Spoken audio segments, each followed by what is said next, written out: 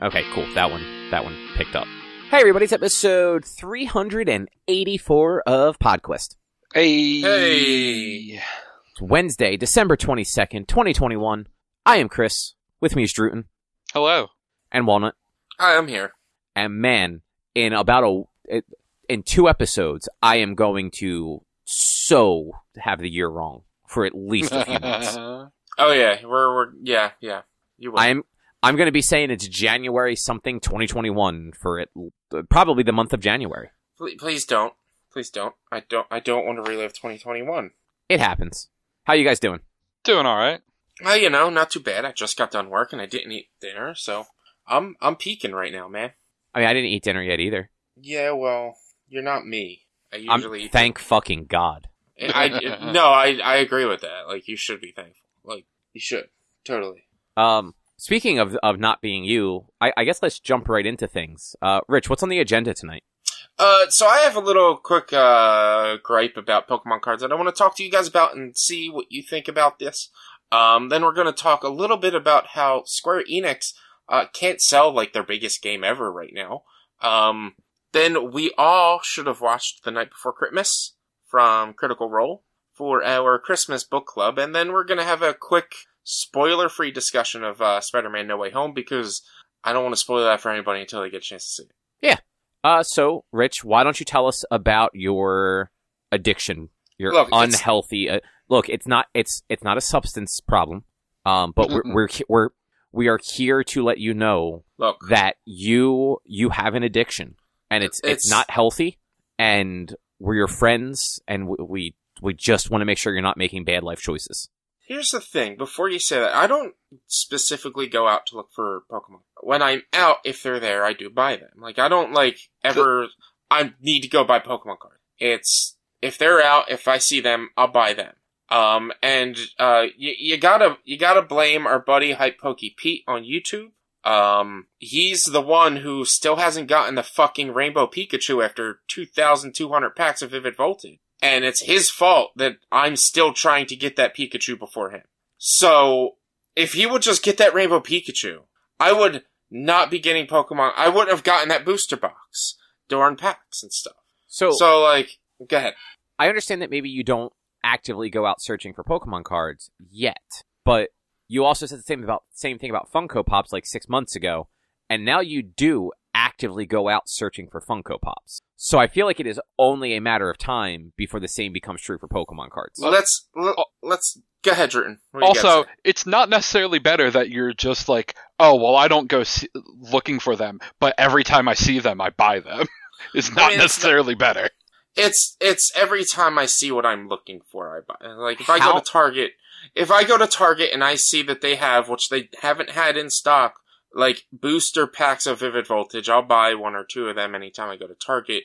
Or if there's a jumbo card or something that I don't own that I like, I will buy it. But I don't I do make it a fact that when I go to Target to check their cards, but I don't make it a fact that every time I go to Target, I buy cards. So it's only the cards and sets that I want. I have another question for you. Yep. How much money have you spent in the month of December on Pokemon cards? This is an unfair question. It's still a question. It's an unfair question. You're under oath. You are under oath. How much money have you spent in December on Pokemon cards? $250. I rest my case.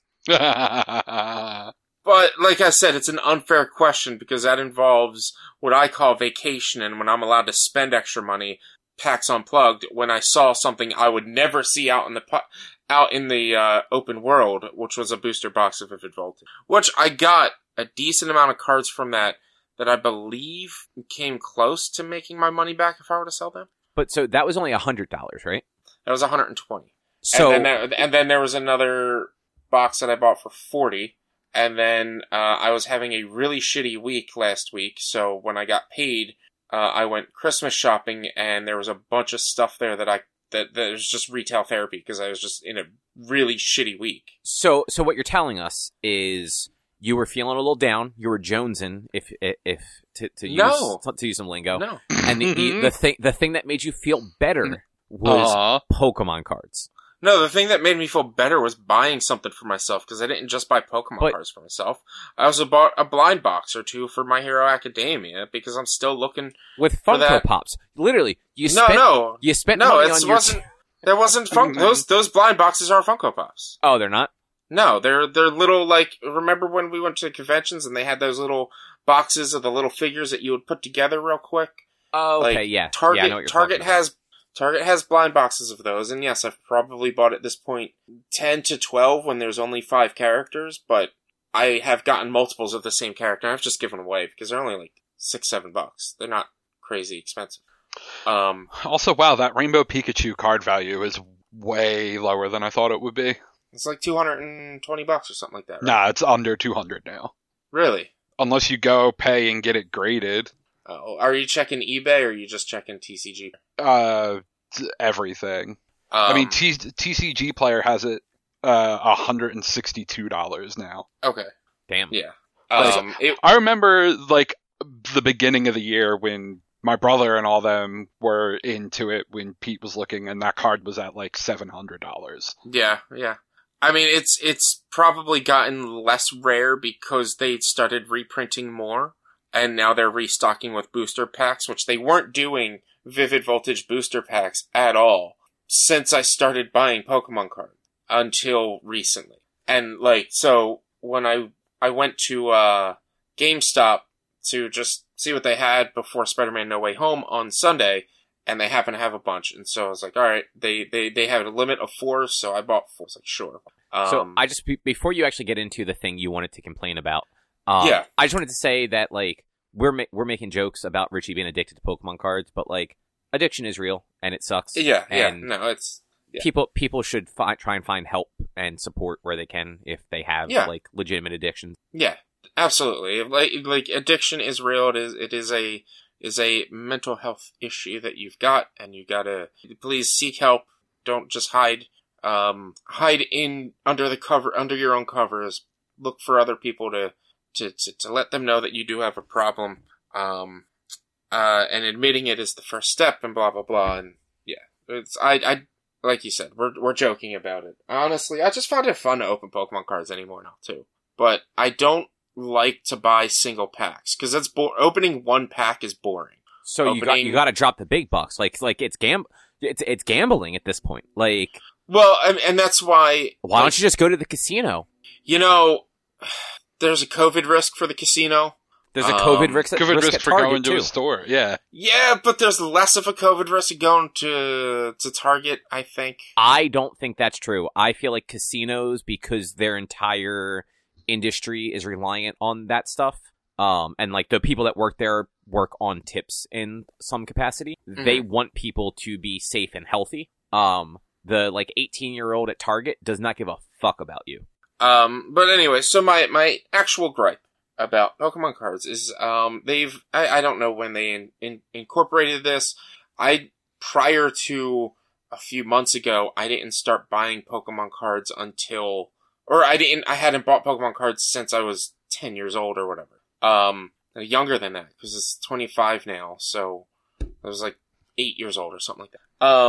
But they have these code cards in there that are, colored green. They have a green coloring with some Pokemon cards on them. Some of them have a white coloration. Some of them say redeem. Some of them say TCG Go. In the new set, Fusion Strike, the backing doesn't change, but it'll say like, Fusion Strike Booster Pack, and it'll either have quotes on it or no quotes.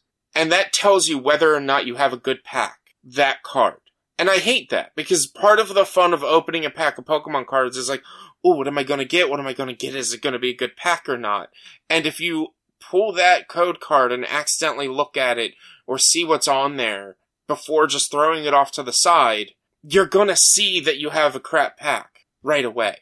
And it's just like, it's kind of like that, you're spoiling the fun for me by letting me know what I have, which they put the code card in the back of the cards. But I was showing you guys there is the card trick with most of the cards, where if you take 4 from the back and put it on top, the last card you're gonna pull is your rare card from that pack.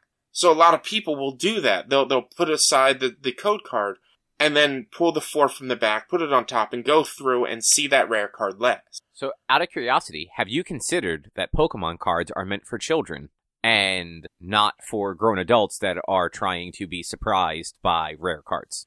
I mean, maybe, but it doesn't. It's still like, I've spoken with Pete, and he also like disagrees. Like they shouldn't do that. They shouldn't have that tell. Like there should not be a tell of whether or not there's a good pack. Like I was talking about those blind boxes for My Hero Academia. I've been trying to get. I just got Todoroki, so I have 4 of the 5 characters. I want the All Might, but he's 1 in 25, I believe. Where's the box? Yeah, he's 1 in 24 to get. And so a buddy of mine, every time I buy a box, or if he's there when I buy a box, or when I give him one of the extras I have, he looks around to see what's different from the other boxes, because there has to be a tell. I'm like, there's no tell. That's part of the fun and part of the risk in buying these is you might get duplicates because there's no way of knowing. Unless you break into the box. So, if, like, when you're buying the pack of cards, you also don't know. You don't know until you open the card, so it's still a blind buy. You have no way to know what's in there until you open it. And yes, that card does give you... It gives you a signal that, like, you're not going to get a really good card. But as you were saying, too, like, just because it's a white card doesn't necessarily mean that you're getting a good card. It just means you're getting a slightly better card. Yeah, that's like again, if you get the white card, it just means hollow or better, where the Cobb, you don't really collect cards. I don't know how much you've paid attention to it, Jordan, but, like, cards get, like, there's hollow, then there's full art, alternate art, VMAX, Vs, and like it just gets exponentially more and more better, which I could show off to you guys sometimes, but like then there's like rainbow cards and gold cards and stuff like that. That white card will let you know like you got something good, but I just opened 2 packs in front of you guys, both of them were green cards, and I was able to just show you like I have a non-hollow nothing. Like for a collector, I didn't get anything. For somebody who's playing the trading card game, that might have been a card that they need, but like they might have gotten a card, but it wasn't like it might not be anything special, because usually the hollows and things like that, or like the VMAXs and the Vs and stuff, are the good cards to get, and maybe good cards to use as well. I'm not really sure.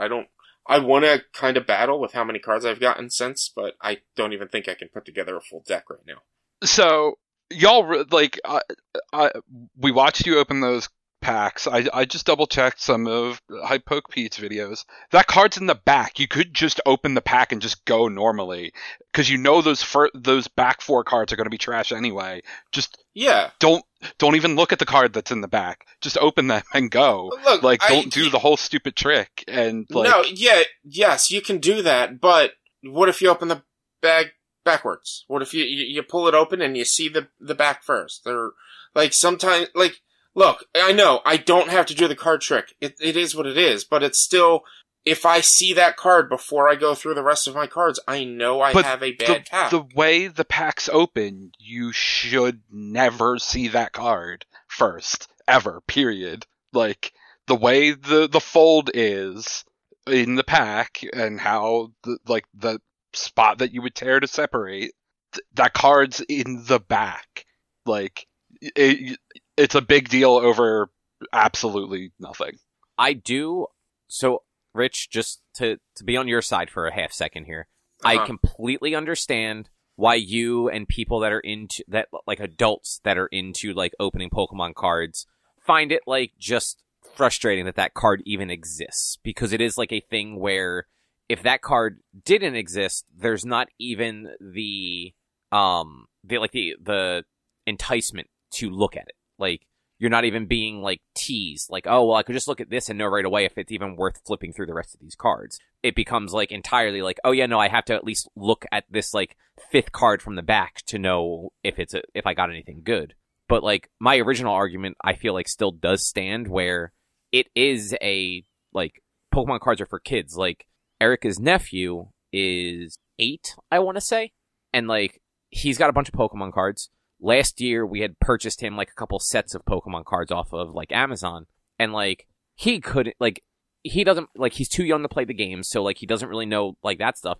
He just thinks the cards are fucking cool, regardless of what's on them. Like, he doesn't know how the game works. He literally just, like, makes up his own games with it. And he's just excited to, like, see what the new Pokemon look like on the card. So, like, I think, like, in the Pokemon Company's mind, like, regardless of who actually is super into these, because I feel like in the grand scheme of things, there are more people in our age demographic that are into these cards than, like, his demographic. Mm-hmm. But, like, to the Pokemon Company, it's a child's toy. Like, they are aimed at children and fuck adults.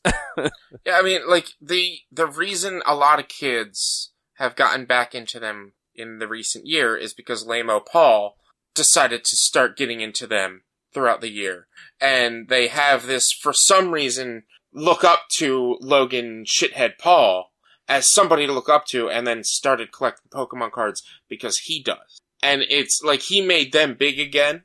And maybe if it weren't for him, I probably wouldn't be collecting them because I started collecting them through somebody else who started collecting them because of somebody else who watched him and whatnot. Like, it's just, like, it's for children, but it's also, they are billed as collectible items and collector's cards, and it's the same as, like, sports cards and stuff like that. Like, they're like, if you open a pack of sports cards, there's gonna be cards that for some reason, I don't understand why Pokemon cards are worth money, but for some reason, there's gonna be sports people that are worth money. The cost is the same as anything. It's the number of that particular thing printed, or in some cases, like I remember, Drew, like a year or two ago, you had gone through like your old like Gen 1 Pokemon cards, and like a certain run of cards had like a shadow on the border that there were just less of those made, so those are worth more money than the ones without a shadow, or vice versa. The other way around, but yeah.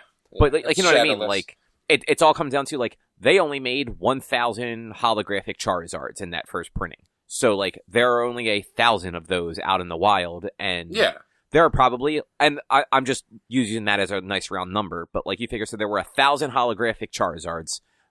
Kids suck, so really there's probably like 600 holographic Charizards. So like out of the millions of possible Pokemon cards, there's only 600 of that one, so it is worth money. Versus like, I have 2 holographic Egyptian Mews.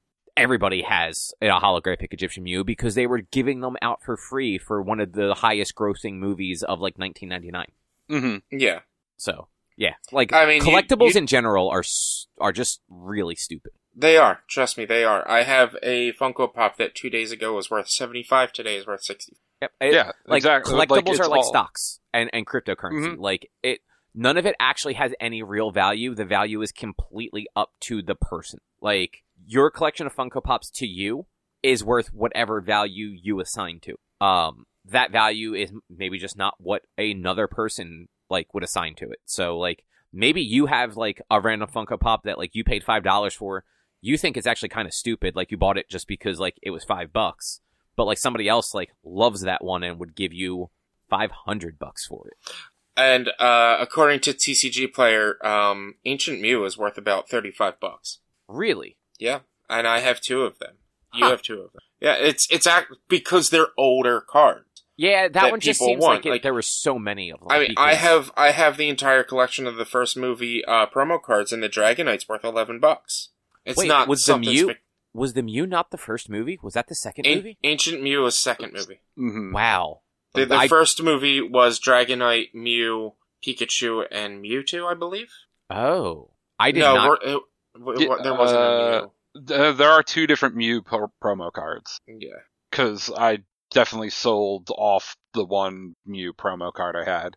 I don't know what happened to the ancient Mews that I had, but and I have like a bunch of Mew promo cards from one of the other movies that are worth nothing. Like I can't find it on my TCG Player list, but yeah, some of them are worth, like, even the promo ones are worth money because it's been 20 years. And so, yeah, everyone had them back then, but today, they might be harder to find. And people might want to complete their collection or complete a set, so they might be willing to pay more. And it's like, right now, I've been wanting to find some more of, they had, a set out called Celebrations, which was recent to celebrate the 25 years. And that's when I really started to buy them. I bought 2, what they call ETBs, which is a bunch of packs and a bunch of other stuff. And it's in those sleeve boxes that I showed you. That's where those sleeve boxes came from, were the ETBs. I have maybe 13 more cards to complete that list. And I'm like, I kind of want to just complete the set and then call it a day. Obviously call it a day with Celebrations because I don't need to buy any more once I complete the set. But some of them are really rare to get. I got one of the rarer cards to get, though, which is nice. Okay. And that's kind of cool. Yeah. That's really all that, like, for me, it is, like, it's part of that knowing what you're gonna get. The potential chance of knowing what you're gonna get. Yeah, it's in the back, whatever, but, like, if I accidentally see it, I know what I'm gonna get. It's like, I don't know. I like the suspense of seeing the rare card last. I like going through the cards, seeing what's in there, seeing if there are any art, because I have come across a few regular cards. I'm like, oh, that art's pretty cool, and I like that art. But it's just the suspense of the rare card is last. What is it? Like, it's just, to me, that is a more entertaining or more exciting way to open Pokemon cards than just flip through. Let's see, they're packs of 10, and it's 5th from the back, so flip through the top 5, and oh, there's my rare. Yeah, I understand why, like, it would be slightly frustrating, but like Drew said, like, you can easily not look at that card and not go, like, you could take that card, put it to the side, and then shuffle the what is it, 10 cards, and have a surprise every time. Mm-hmm. Might not be a good surprise, like, it might be a disappointing surprise, but still be surprised with every one. Yeah. It's like when I bought the booster box, I was opening them with my buddy Paul and Pete on, and at one point I would open the card and go to do the card trick and flip. I'm like, oh, it's a green code card. Let's just get to the end, because I had 36 packs to open. And so it's just like, all right, let's get through that one. Like, when you have that many cards, but like, when you only have like 2, 3, or 8 packs to open, it's kind of like, I don't want to know what I'm going to get. I want to go through it and see what I get. Which, like I said, I do understand it, but yeah, I also don't feel bad for it. I feel like it's like being on social media constantly and then complaining when you see spoilers, but you're the one that was on social media in the time when you couldn't see a thing. It's like, well, you've brought your own demise. See, like, I disagree with that, because I didn't see Spider-Man until Sunday morning, and I was on social media constantly Thursday, Friday, and Saturday, and I did not get spoiled. Which, I mean... But then there's also an episode of The Flash. Their social media spoiled a part of an episode the day after it aired, when I didn't have a chance to watch it. And it wasn't like a major spoiler, but it was like the theme of the major theme of the episode that you were supposed to go into it not knowing. I found out the second I clicked Facebook. Like, you're allowed to get mad at social media if you get spoiled, because if you're smart like I am, you're not following a lot of those pages that you know will spoil it. It's some schmo who decided to spoil it. Like, I'm in a Coheed and Cambria group, and they have flat out kicked people out because they have spoiled Endgame, Spider-Man, and things like that. And it's like, that is not, we're here to be friends. Don't do shit like that. I mean, my point is, it's an avoidable thing. Like, you don't have to go look for that. You don't have to be on social media. Like, you don't have to flip it around and see what that last card is and know whether it's a good or bad pack, is all I'm saying. I mean, I don't have to, but if I open the cards and that card is last and I go to throw it off to the side, I can see what it is. But he's got an obsession, Drew. I don't think you understand this part. He's addicted. Clearly. He has to rationalize it, so this is his rationalization. Mm-hmm. Right, Rich? No. But that's, I don't know. Anybody who listens, if you open Pokemon cards, if you're a collector or anything like that, comment on Facebook. Let us know how you feel about this. Maybe I'll remember to post something about it on Instagram in the next couple of days or before next episode. How do you feel about these code cards and these potential, like, not spoilers, but, like, I don't really know the best way to... These tells of what you're gonna get. Like, is this a problem to you or not? Like, let us know. Chat with us, because we do like getting interactions with them. Yeah. So Have you guys seen what's going on with Final Fantasy XIV? Well, I tried to log on to my popular. I tried to log on to my account 2 days ago, and it still won't let me on. That's accurate. I'm not serious about that. I haven't tried to log on or anything. But yeah, because they cannot update their servers, they can't hold any more people in the game. So they have to stop sales of their new expansion pass. So not just the expansion, they have halted sales on the entire game. Yeah. They have blocked trials. Free players or like player, like I don't know exactly how that works, but like I think they have like a free, like you can play till such a level. Mm-hmm. They are only allowed to play late night and early morning, like when server loads are already incredibly low.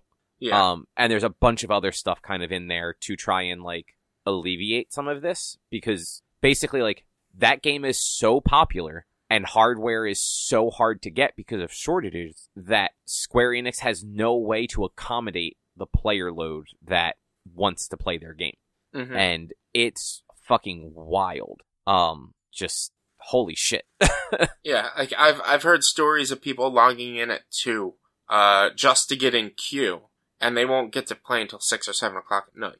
Yeah, like one podcast I listened to, one of the people on there plays Final Fantasy XIV, and I think in the last 2 podcasts, she has basically said she was logged into the game, waiting in queue while they were recording the show, because like they were not going to get logged in the 2 hours that it took to record. Mm-hmm.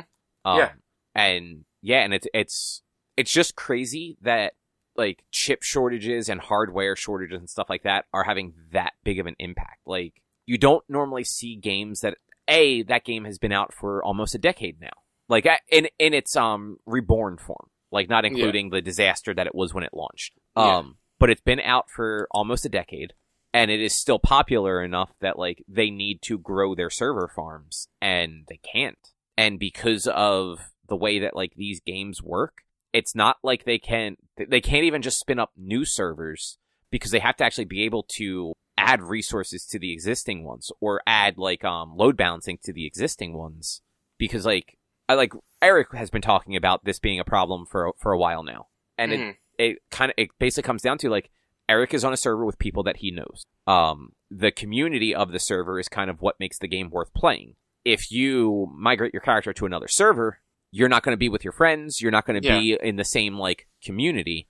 Like that game might not be fun for you anymore. Yeah, and I had that when I went back and played it.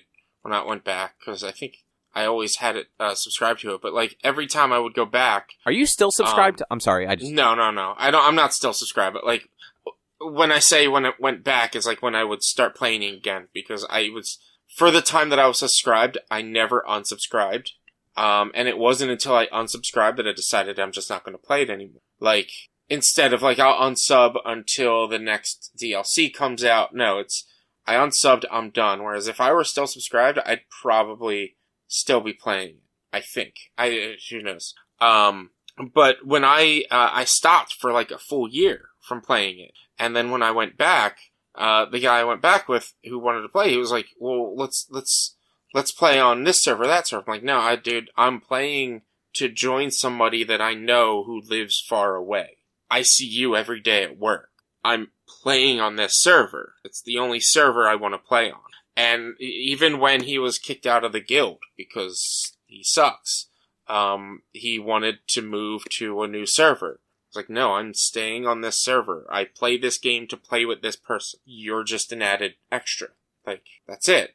If I change servers, I'm not playing the game anymore. Which, like, that is totally, like, that is what, like, MMOs are for. Like, you're generally not playing them to play by yourself. You're playing them to play with either your friends or people you met in the game or what have you. And even if you're playing by yourself, like, I do a lot solo when I was playing 11.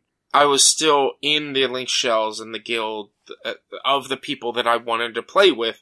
So I would talk with them and try to plan stuff for, like, doing our daily shit. Like, even if I'm soloing and just leveling up another class, I'm still playing with them by being able to chat with them and hang out with them if I need to. Quote, hang out with them. One thing I forgot to mention, too, Square Enix has also pulled all of their advertising for Final Fantasy XIV. So commercials, like online ads and everything, which is a smart thing to do. Like, you don't advertise a thing that you can't sell. But, like, that's in how bad of shape it's in, that they don't know, like, they are so uncertain about when they will be able to fix the servers that, like, they'd rather just pull everything and kind of deal with that. And it's definitely it's like rocking a hard place, because they can't, like, refund people necessarily or, like, give everybody just free time, because they need the reoccurring money to make the game worth it to keep working on. And, like, hardware costs have gone up, so, like, they also need that money to be able to dump into having to buy servers when servers are available. But, like, people that are paying for it can't play it. Mm-hmm. Like, it sucks all the way around. It does. I feel bad for the people who are actively playing and unable to play. Like, I'm glad I stopped. And some of these DLCs, or not DLCs, expansions have, like, been interesting to where, like, I've thought about maybe trying to go back and going into it and stuff, but I'm just like, now hearing about this, I'm just like, I'm glad I didn't. I am very glad I didn't go back. Yeah, it's a shame, because, like you said, from everything I have heard from places that people are still playing it, it's fun. They've done a great job keeping everything going. Like, it seems like every expansion, they actually legitimately have made the game better, versus, like, a WoW, where, like, one expansion makes WoW is very much a one step forward, 1.5 steps back between expansions. And Final Fantasy just seems to, like, they're super passionate about it. So, like, every expansion, they try to make it better.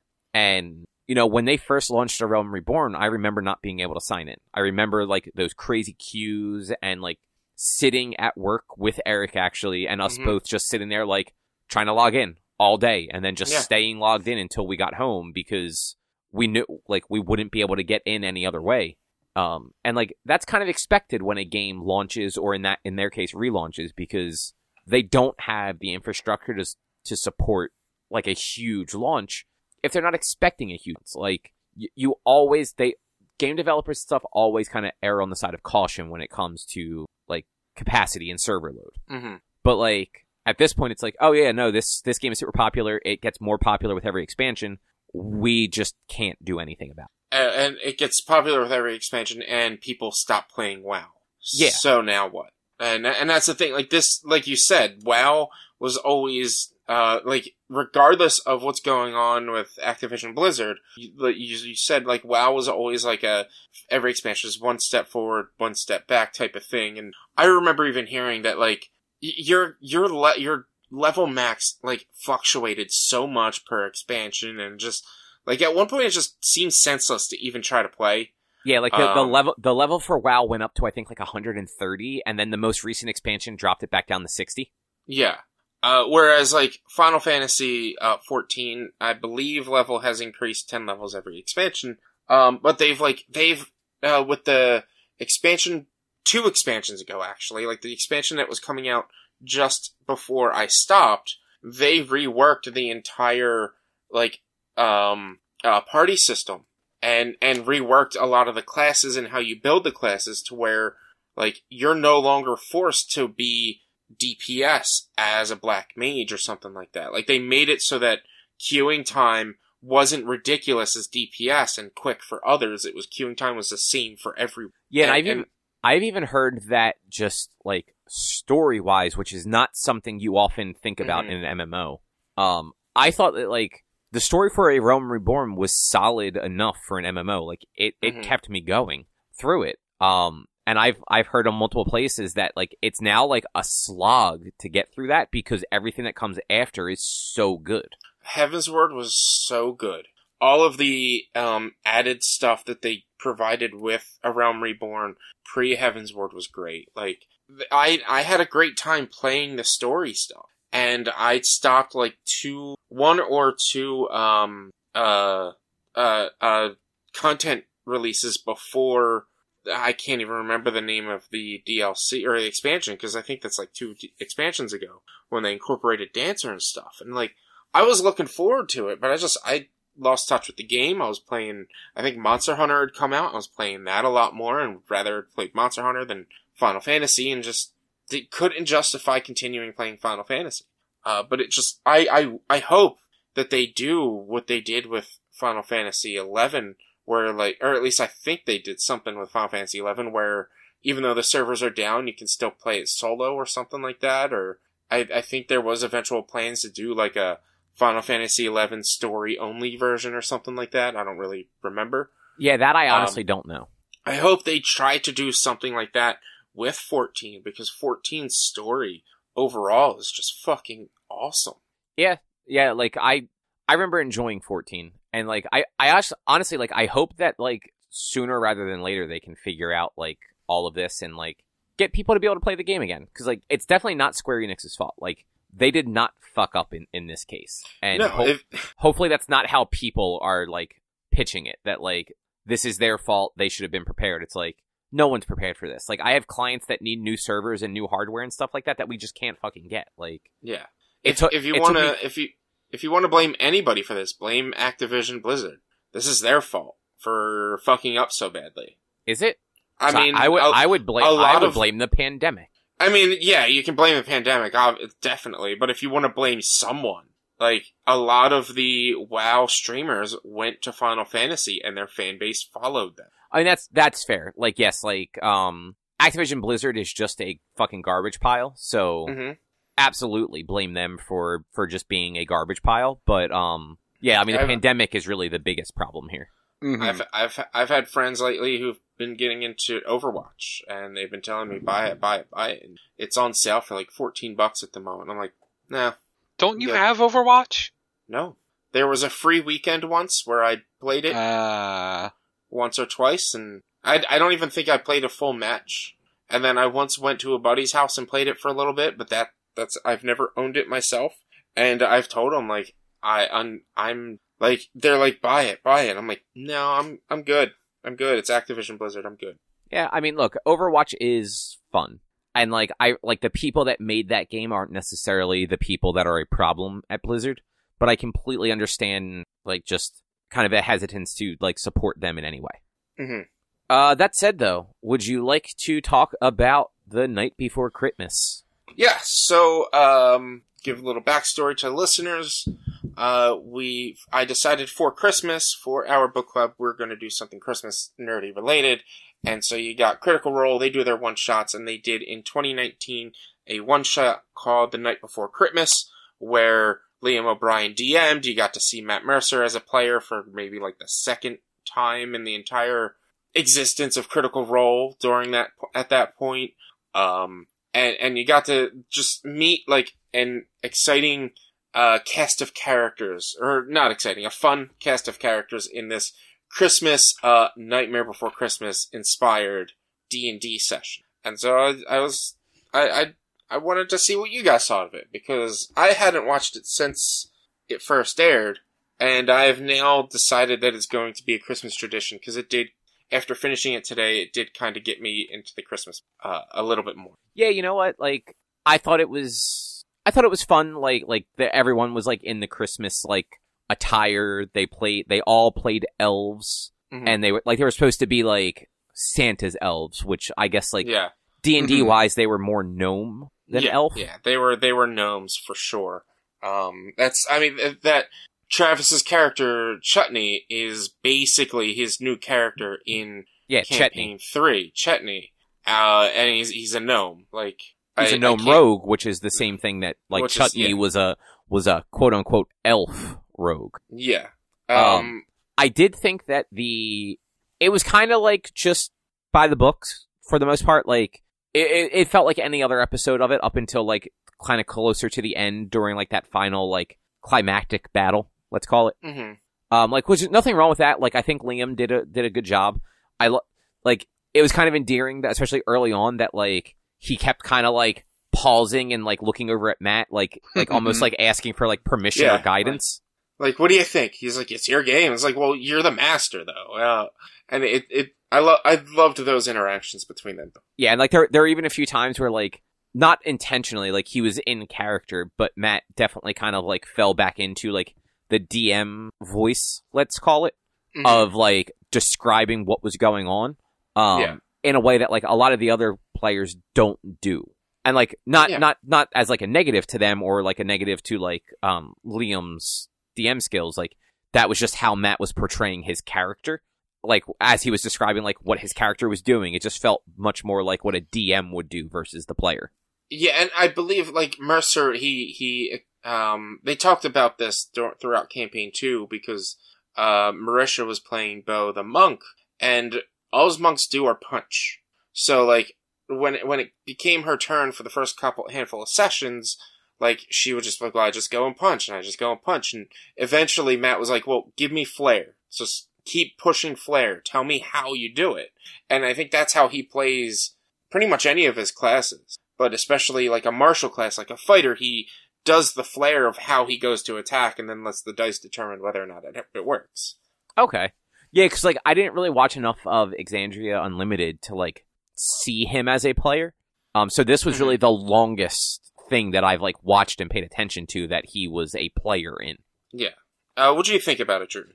It was alright. To be honest, I didn't finish it.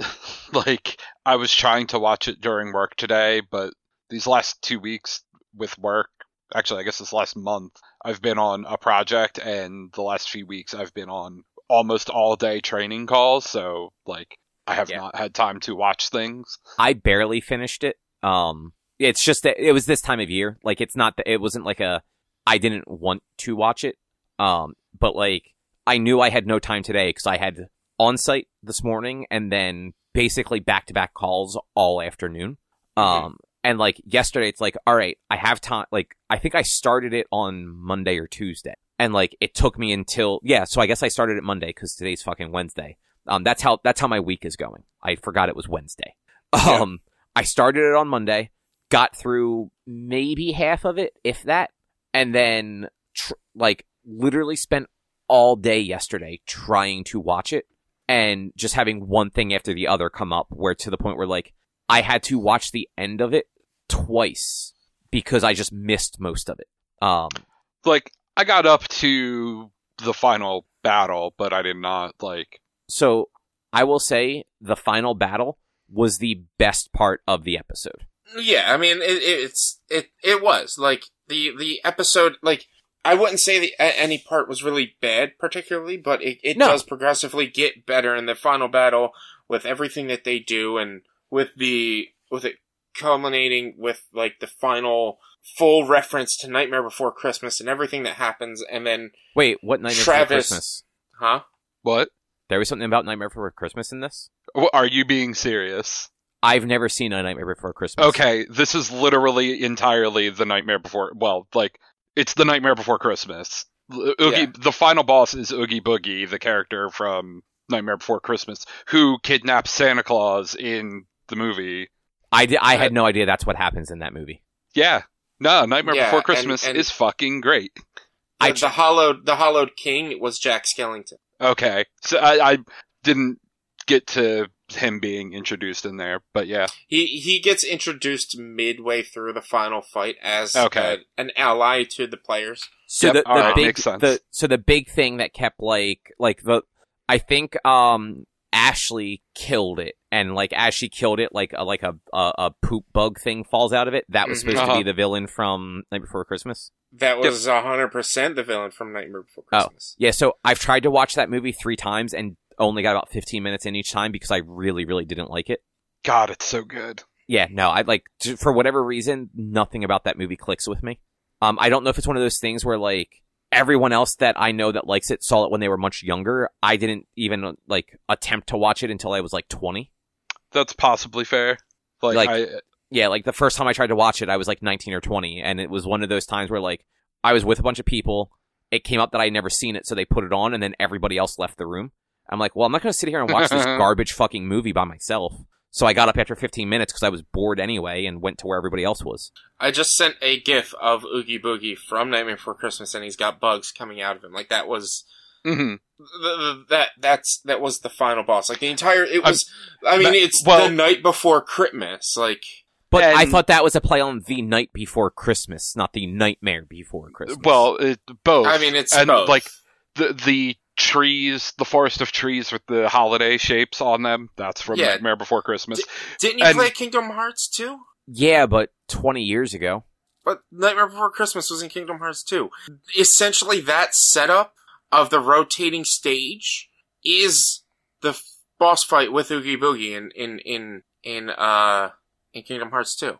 I'm gonna be honest, I don't remember that at all from Kingdom Hearts 2. Maybe I never finished Kingdom Hearts 2. It's possible. It's a Kingdom Hearts game. I may have gotten to that stage and just said, never mind, and just noped the fuck out. You would say never mind to that, but you wouldn't say never mind to, like, Atlantis? I doubt that. I like Little Mermaid. That movie's iconic. Yeah, but she wants to be where the people are. Atlantis in Kingdom Hearts 2 was just replaying through, was going through Little Mermaid as a rhythm game. I vaguely remember that. It was bad. It was really bad. But yeah, I honestly, I totally did not know that was supposed to be like a Nightmare Before Christmas thing. That's okay.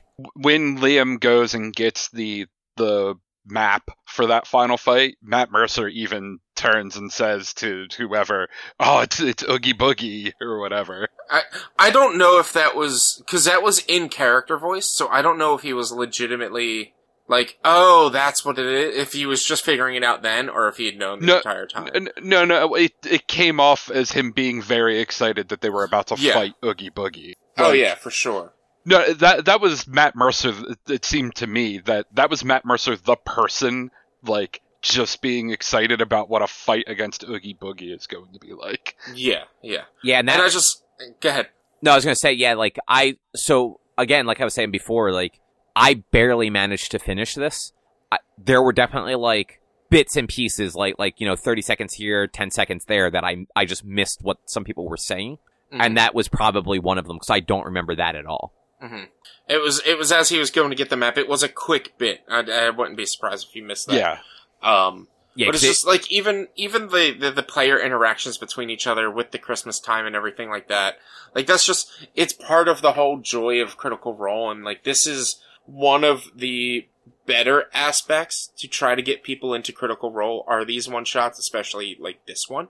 And I did think it was fun. Like, I'm not saying that I didn't. Like, honestly, like, I really enjoyed, there was a bit, I think it was fairly early on, I think it was after the first combat, where, like, Matt was investigating, like, the tracks, and, like, he decided to taste it, and Liam's just like, oh, it tastes like shit. And, like, the rest of the game, Matt's just like, well, not that I go around eating shit, but, and, like, just leaning into it real heavily. Yeah. The perfect yes and of Critical Role. It was great. But, like, and Drew, since you didn't actually see the end, so in the last, like, 5 minutes, Travis, who's playing, like, the old man, just fucking takes the biggest swerve and tries to kill Santa. Yeah. Like, so he gets up to Santa, and then, like, he's playing it like he's gonna be helpful, and then he's like saying all this stuff, and he's like, and then I pick up my dagger and I stab Santa in the chest, and just everyone just goes, what? And, like, loses it. It's great, because he monologues, like, he told me to build Voltron out of wood. No one liked it. He wanted me to make Game Boys, and I'm bad with electronics. And then he says something else. I can't remember the next. So the last I have part. the quote. So their wiki actually has, like, a ton of good stuff on it. Like the fandom wiki. And so the two things that he said that were amazing. So the monologue before he stabbed him is, he told me to make Voltron out of wood. No one wanted it. He told me to make a Game Boy. I can't do circuits. He told me to make the little trolls, but the hair didn't move. And then, so the stabbing part, he goes, are there restraints? Are there any restraints on Santa? Liam goes, yeah, he's tied down. And then he just immediately responds, I stab him in the chest. Yeah. But then the other, like, funny line that he said, I think after he stabbed him, was, you're a fool, Claus. We can't compete with Amazon. Yeah. We can't compete with Amazon. And just, like, Travis is absolutely fucking hilarious especially when he's playing old men characters. Like, I feel like that is just his bread and butter. Cause, like, he puts on a very good, like, old voice. like cartoonish old. But like at one point, I think it was Taliesin, maybe might have been Matt, said something like they were gonna like try and like parkour up something, and like just without missing a beat, Travis goes, "Okay, X Games." Yeah. And then there's one point that one of the players is talking, and they're talking a lot, and he falls asleep, and so they like wake him up. Right. Yeah. It's just it's super fun. I really love watching it. Like I said, it's now one of my Christmas traditions at this point will be to like the week of Christmas while I'm working to watch it. To like and like having. Sorry, go ahead. No, I was actually kind of agreeing with you, so go ahead and finish. Just to like bring myself a little bit more into the holidays, because especially over the past few years, holidays have been rough to really get into. I don't really decorate my house because I don't really have any decorations, and so like I need to do stuff like this to bring me into the spirit. Yeah, and so apparently, Rich, I don't know if you watched or listened to these, but back in April of this year, on 420, apparently, they did a narrative telephone where Chutney was the operator or the narrator. Yeah, I did watch all of the narrative telephones, and after I watched the episode, that came on, and I completely forgot that he did it. Because that was the second time through Critical Role you ever got introduced to Abria Iyengar was in that episode. And so I was like, as they're introing it, I was like, what? And then they show her, and I'm like, oh, you know what? She does the really good one afterwards. I must have completely forgot about this one. Not saying that it was bad, but like, I absolutely suggest to anyone, watch or not even really watch, just listen to their, narrative telephones. It's so good. Because, basically what it is during the pandemic, they were trying to find a way to make content, but they were also just trying to find ways to, like, hang out together when they couldn't, because we all had to isolate. So they would write a story, a 2 to 3 minute story, in the voice of a character that they portrayed in Critical Role. They would record them saying it, and then send it to somebody. And they would have to listen to it once, and then play telephone with it. Do the entire story for the next person. Everything they could remember. They could only listen to each one once. And so from the beginning to end, you get to see the progression, and then the episodes are usually about hour and a half long, because you get to see the progression, and then you get to see them all together for the first time watching the progression of it, with the first and how it started, and them all saying like, I don't remember that, I never got that wasn't in there, to the very end where it's just a shitstorm. Okay. And it's just, it's really good and funny content that was, like, very much needed during the pandemic. Yeah, no, I get that. But I do agree, like, that was definitely one of those things where it's a fun holiday thing, like, as sort of like that, like, background noise. 'Cause, like, and Drew, I don't know if you would agree or not, as somebody who doesn't actually really watch Critical Role. It wasn't bad at all, but, like, most of it was just, like, you know, kind of like by the numbers, like, episode of Critical Role, other than, like, it being a one-shot and the characters, you know, being more Christmas-themed and, like, bringing that stuff up, that, like, actually focusing on it for 4 hours, was actually a little tough. And, like, that might have just been because I was also working and had, like, a billion things going on. Mm-hmm. But, like, being able to go back to that, like, at Christmas time and just kind of have it on in the background and, like, laugh when, like, Sam says on Blitzen and Blitzen and Blitzen and Blitzen. And Blitzen and Blitzen. Yeah, like having, like, just, like, catching those little bits of, like, oh, right, that was really funny, is, like, right up there with, like, watching, like, you know, like, Christmas movies, like Home Alone or whatever. Because, like, normally, like, if you're watching Home Alone, you're not really watching Home Alone. Like, Home Alone is on and you're kind of, like, doing other stuff. One of my other Christmas traditions, because, and I might be the only one, I hear a lot of people really don't like this movie. I fucking love it. Is to watch Polar Express while wrapping gifts. I don't watch it. It's on while I'm wrapping gifts. But it's just like, it's one of those, like, Nightmare Before Christmas, or The Night Before Christmas is one of those things that you, like you said, you do while you're doing other Christmas stuff. Baking cookies, getting ready for Christmas Day, whatever. You have that on in the background. Yeah, I've never seen Polar Express, but the artwork always, like, irked me, so, like, I never wanted to see it. I can't remember when I first saw it, but ever since then, it's like, this is a great story, and Tom Hanks is the best. So I'm gonna keep watching. That's valid. Anything else anyone wants to say about The Night Before Christmas? I don't know, Jordan, you got anything else? Nah. Right.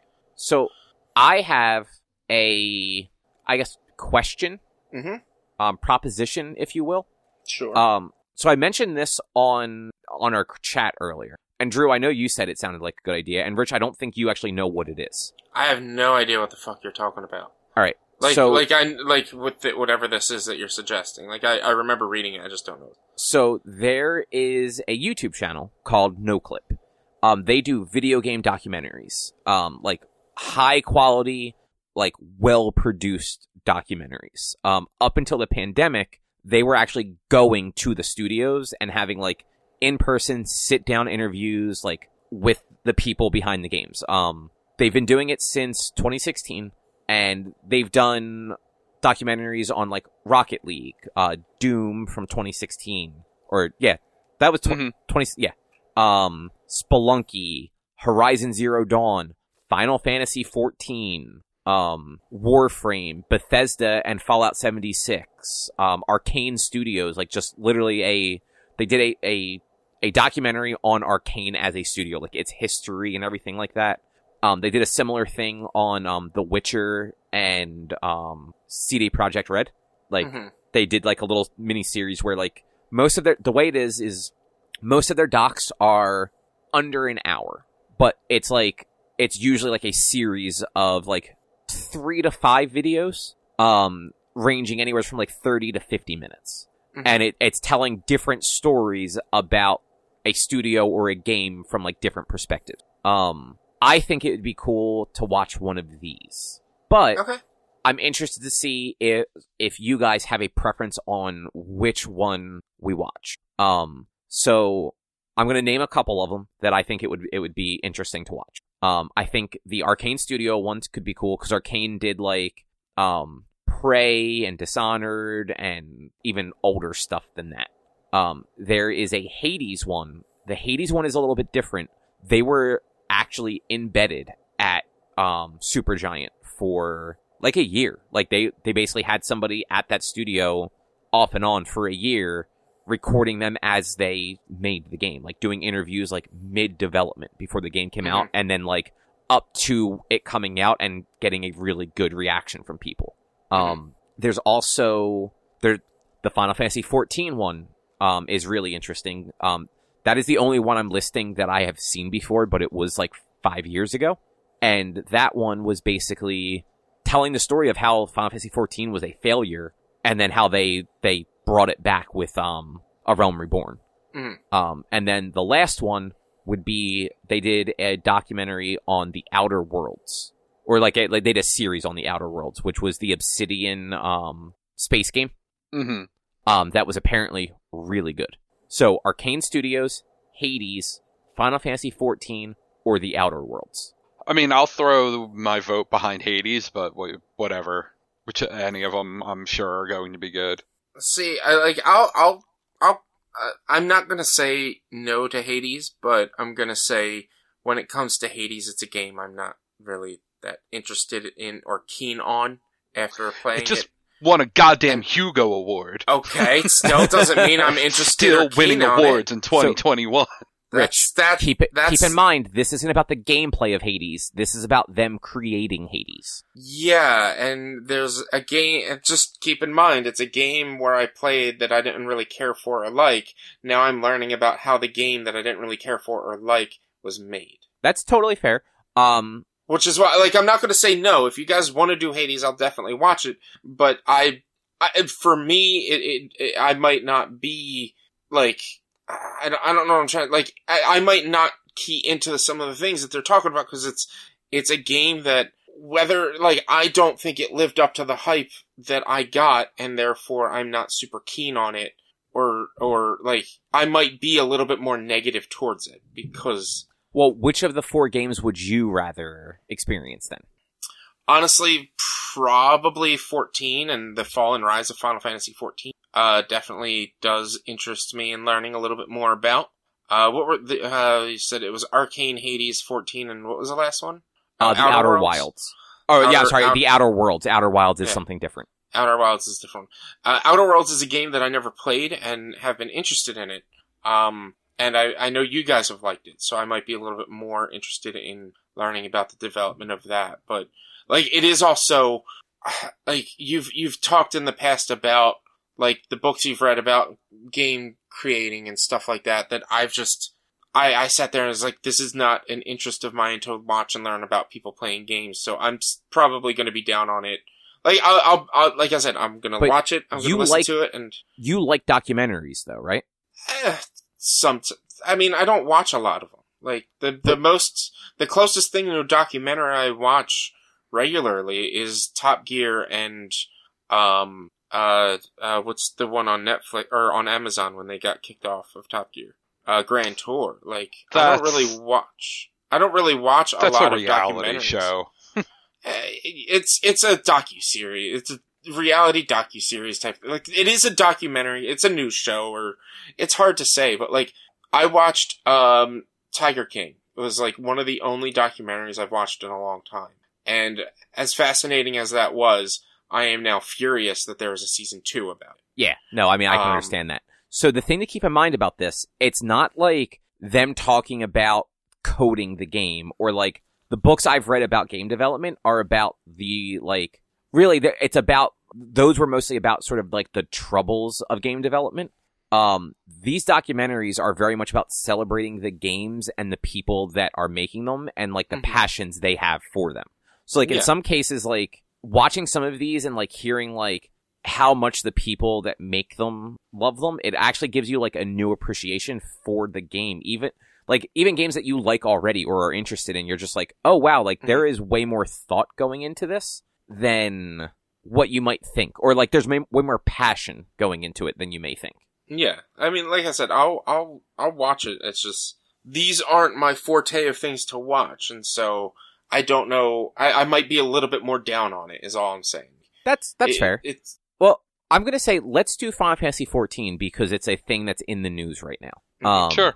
And it's what is it? Trailer 50. It's about an hour 45, 2 hours. So it's like it's 3 videos. 113 minutes. Yeah, so it's right between an hour and a half to 2 hours. Thank you, Drew. I did not do the math. I was just kind of looking. I'm like 50 plus this plus that. Like, yeah, it's more than an hour, less than 2 hours. So let's like put it somewhere in the middle. It's 3 parts, and it's clearly labeled part 1, part 2, part 3. And like they are very well produced. Like I know that much already. So like at the very least, it's not like I know your complaint was like grumpy people talking about games with the giant bomb stuff, and that's not what this is at all. Like this is a professional documentary. Like nobody's shitting on the game. I think some people like complain about what the game was before, but it's people that like worked on the game and like are just upset at the fact that they put out a broken ass game. Yeah. But yeah, so I guess that would be 2 weeks from now, which would be the 5th.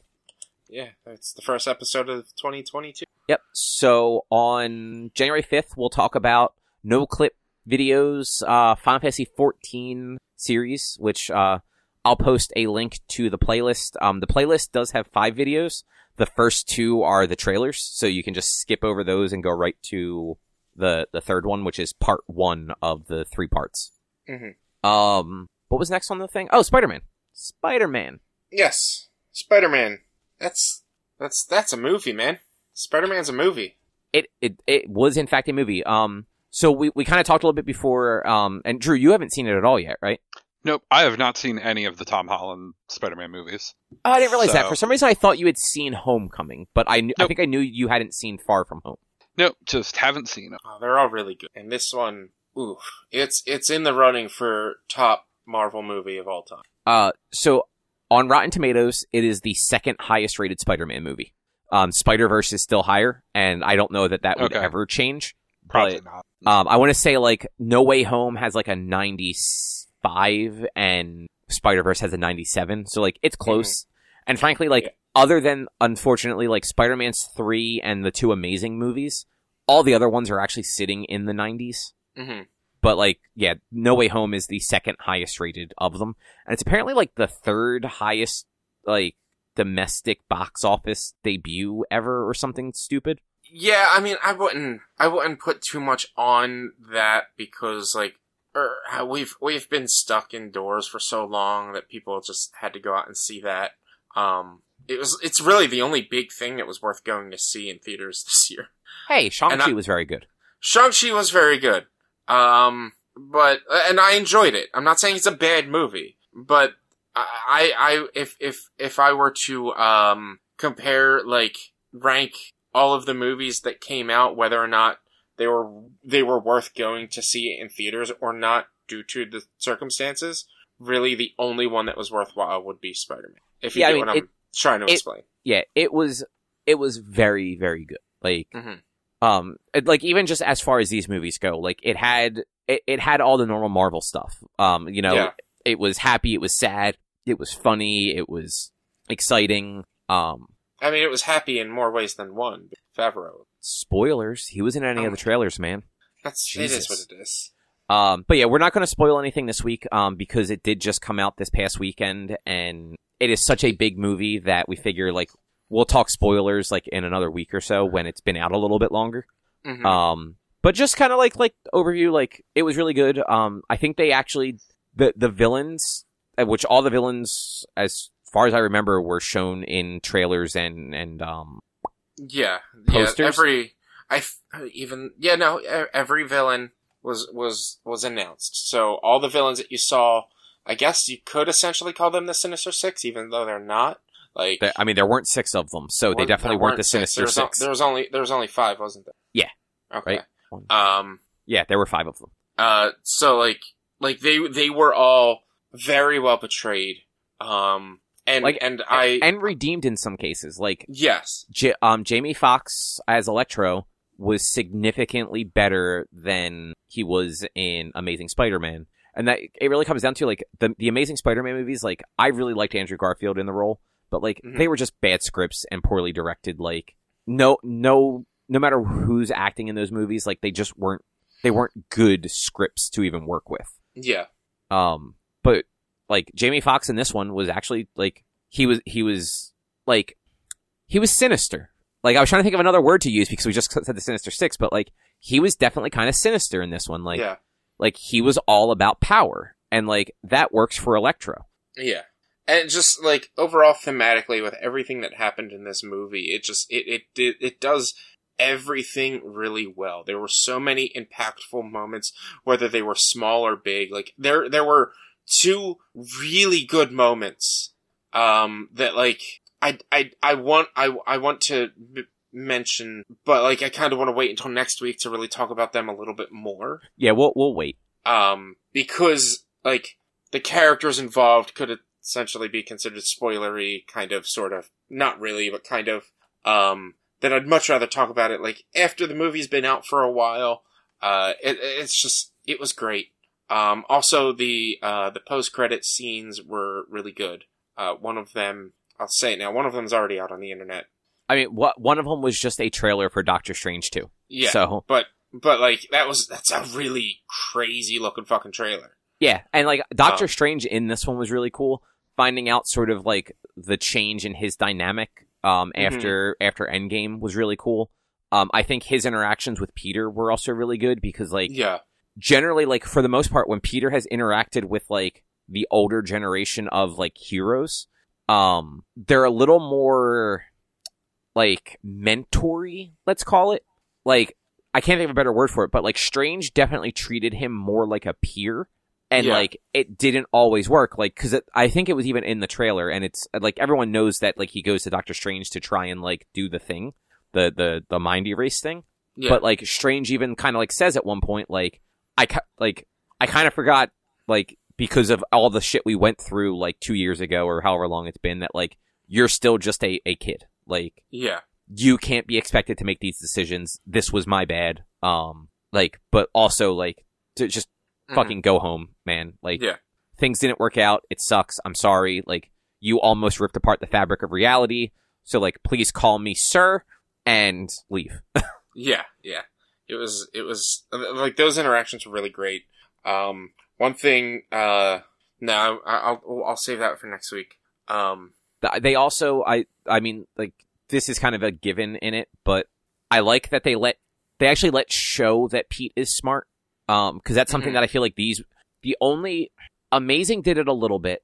And so did, the Toby movies, just with his like the second one more than anything, because there was that whole, Doc Connors, like, basically, like, getting him that, like, internship with Doc Ock before Doc Ock, like, turned, and, like, all that, and Garfield had a similar setup where it's like they alluded to him being smart and he made like the webbing and everything like that. But like they haven't really done that with Tom Holland so much yet. And having like that scene where he does geometry and he's just like, oh shit, this is geometry. I'm great at geometry. Let me just fucking figure this equation out in my head real quick. Yeah. It shows like the Spider-Man games, the Insomniac Spider-Man games really when they were introducing Miles. And how he wanted to learn how to be Spider-Man. It was like, oh, well, you need to know physics in order to swing properly. Otherwise, you're going to die. Yeah. And, like, they really show that you have to be smart to be a spider warrior. And you're right. The other Spider-Man movies never really gave them that opportunity. Like, I believe in the Garfield movies, he did intern for a while as well at Oscorp or something. And, like, mostly Toby didn't really get a chance at all to be smart. Yeah, like, they definitely don't, like, it's very much like Batman. Like, Batman is, like, one of his monikers is the world's greatest detective. Yeah. This motherfucker doesn't detect anything in any of his movies. It's like, taken 20 fucking movies before he decided to start being a fucking detective with Robert Pattinson. Like, yeah.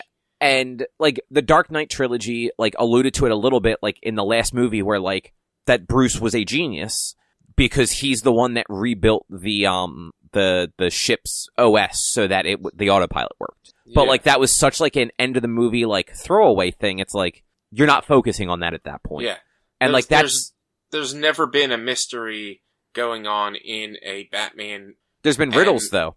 Yeah, there's been riddles, but, like, and throwaway lines like Holy Rusted Metal Batman, but besides that, there's just never really been a showcase of how smart Bruce Wayne actually is, and it's the same with Spider-Man. And like, so it's not like they leaned into it hard, but even like a very minor plot point is like he's a senior now and he's applying to colleges and he's applying to a lot of prestigious schools. Like MIT is one of the schools he's applying to, and it's like, okay, like you are like leaning into the fact that he is very smart. And like in the comics, Spider-Man he is never regarded this way, but like he is on par intelligent wise as like your Tonys and your Reed Richards and stuff like that. It's just he's Spider-Man, so he's looked at more as like, oh, the funny guy making the jokes and the quips. Yeah. And like it's every once in a while a comic book writer will like have him interact with these people in like that science-y way. And there's usually somebody making like a smart-ass remark about like, oh, now we're letting Spider-Man figure stuff out. But like certain characters know he's smart. Like Reed knows he's smart. But in these movies, like no one knows that he's supposed to actually be like a genius. Yeah. So I liked that part of it. I liked his interactions with all of his cast, like MJ and Ned and Aunt May and Happy and like all those people. Like, yeah, I think they have a very good like core cast for these movies. They do. They really do. And again, there's one really great interaction between him and Ned that just like blows it out the water. I don't want to say too much until next week about it though. That I loved. And that's the one great thing about this movie is, and I've said it multiple times, like it's not just the full scope of things. Like if I went into this movie knowing the ending, I would be a little bummed in having had known the ending and having had it been spoiled, but a lot of the character interactions and one-on-ones and even slight little things that you might have missed if you weren't really paying attention. Like some of these things that you see when you're just sticking to this entire movie, like, are just so good that like it that's what kind of brings it up a notch and puts it to, in my opinion, top tier, one of the best MCU movies. I'm not sure if I can say it is the best. You get to go back and watch the 30 other movies first before you can make that decision. No, the one thing is, and this is weird to say, but rewatchability. Like, there's a lot of big moments in this movie that when you go back to rewatch it, like, you've already seen it, you already know, you're already expecting it, they don't impact you as much the second, third, or fourth time. Whereas, like, say, Winter Soldier, there's not really that many of those big moments. That's just an all-around great movie that has a lot of rewatchability. And that's where I might put Winter Soldier a little bit higher than No Way Home. Not because, and that's not to say that either of them are better than the other. It's just, I could rewatch Winter Soldier all the time, and it still have the same effect, whereas if I rewatch No Way Home all the time, it might not have the same effect each time. I can understand that. Just real quick again to circle back on the villains. Alfred Molina and Willem Dafoe. Ooh, they were fantastic. Yeah. They both they honestly just rolled right back into those characters like it was still 2002 and 2004. Willem Dafoe in particular, he is just so good at crazy. Whether he's good crazy or evil crazy, like he leans into it all the way and like walks this line of it being over the top and campy and being like actually kind of like frightening. That just works so well, and especially works well for a character like the Green Goblin.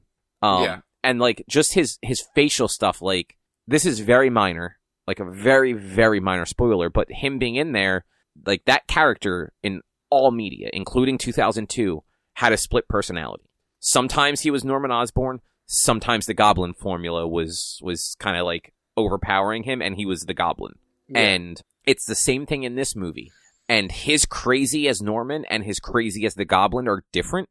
And there are points where you can see which crazy he is, even when maybe he's pretending to be the other crazy. Yeah. And like, I just thought that was great. And I also, so he apparently, like, during some interviews and stuff, like, talked about, like, kind of his stipulations for returning. He only did it if it was not a cameo and, like, a full role. And if he got to do as much of the action sequences as he physically could. Okay, so he wanted to do it himself. He didn't want to have, like, stunt doubles and stuff. As much as he physically could and, like, was legally allowed to.